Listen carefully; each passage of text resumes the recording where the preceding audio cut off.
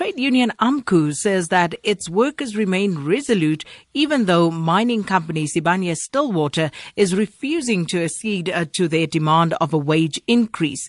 And workers in the gold sector have been on a 2-month strike following a deadlock between the two parties. Members of AMCU working in the Platinum Belt have been given the go-ahead to embark on a sympathy strike which starts next Tuesday. Now, their number stands at a 12,000 strong, with the union being the majority in the company's platinum sector. AMCU President Joseph Mathunjwa spoke to my colleague Elvis Preslin this morning. And how have the workers now survived for 2 months of industrial action, especially over the festive season? I mean, the festive season hasn't been good even before the strike. I mean, these workers, they were going home without anything. The gold sector only realized an increase above 500 since AMCU came into the space. They were used to 300 rand increment, 400 rand increment.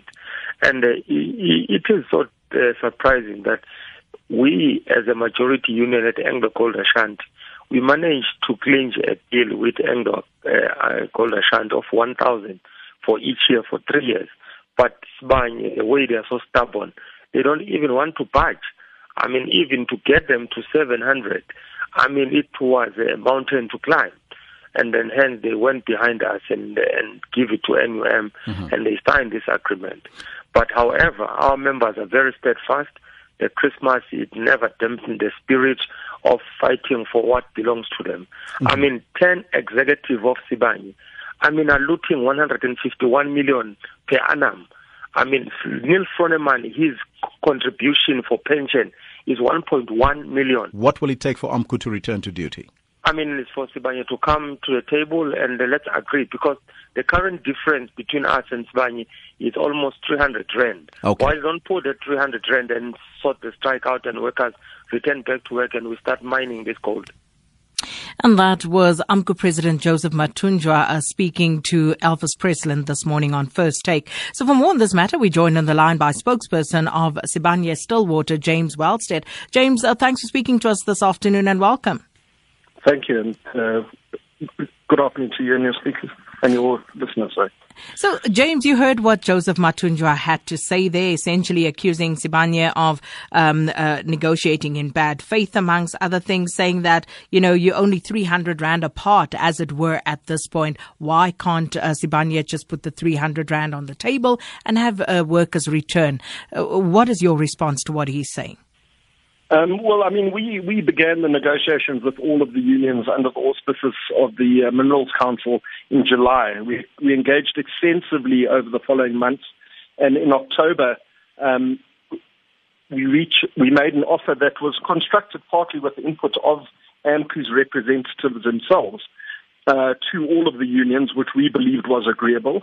The other three unions, being NUM, UASA, and Solidarity, signed the offer, but at the last minute, the national leadership of AMCU refused to sign, and additional demands were made. So we had been negotiating in good faith. We reached an offer that we believed was fair and took into account the sustainability of our gold operations, and the other three unions also agreed with that. So, you know, I don't think it's true what they're saying. I think this is more a situation of union rivalry and AMCU trying one-upmanship against the other unions. So are you able to tell us exactly what you are offering the workers and why you're not willing to budge from that current position? Well, the offer is, at the basic wage level, it's 700 rand per month in the first 2 years additional, and then in the third year it's 825 rand per month, and then there are additional perks associated with that, which obviously like live-out allowances, etc., which take the wages, the total wage package, to a lot higher than that. The point is that we negotiated in good faith for a number of months, and as I said, reached agreement on an offer that was constructed with the AMCU representatives, and we've agreed and committed to that agreement with the other unions, and now AMCU is now trying to play one-upmanship. So, James, how have operations at Sibanye Stillwater been affected by this 2-month-long strike? Well, our gold operations, obviously, we have tried to mitigate the impacts of the strike. We do have strike plans in place where we have tried to mitigate that impact. And last week we announced that our gold production for the year came in about a ton of gold, or 1,000 kilos of gold below our guidance of 35,000 kilograms, came in at about 34,000 kilograms of gold. And now we hear of a sympathy strike that may be 12,000 strong. What's your response to that? How you are planning to address and mitigate in this instance? I mean, we are disappointed to hear that the strike has been extended to the PGM operations. We currently in a process with AMCU under the CCMA, where we're looking at a verification of membership of our gold operations.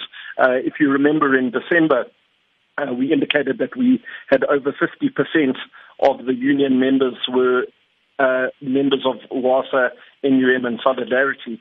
And in terms of the Labour Relations Act, Section 23(1)(d), we could then extend the offer to AMCU and non-unionized members or employees. AMCU has appealed that process, and the Labour Court said that we needed to do an independent verification exercise carried out by the CCMA, which we are busy with at the moment. And we're disappointed that AMCU has now extended the strike to the PGM operations while we're busy with that verification exercise. You know, the outcome is going to be that their members in the PGM space are going to be financially impacted and possibly for no purpose. So what's the way forward? Are you planning to meet with the union leaders and AMCU in particular anytime soon to try and forge some way forward? No, we will be continuing with the verification exercise that I spoke about. The offer that we've made and which was agreed by the other unions was made in good faith and has been agreed with the other unions, and we're not at liberty to now increase that offer at all. And just a parting shot, your share price, has it been affected by this protest action? Yes, obviously it has. I mean, you know, the news flow sentiment often moves the share price. So it has had an impact, but I think for the longer term value and for the moral principle of this, we need to stay firm. Well, thanks for your time. James Wellsted, who speaks on behalf of Sibanye Stillwater Mine.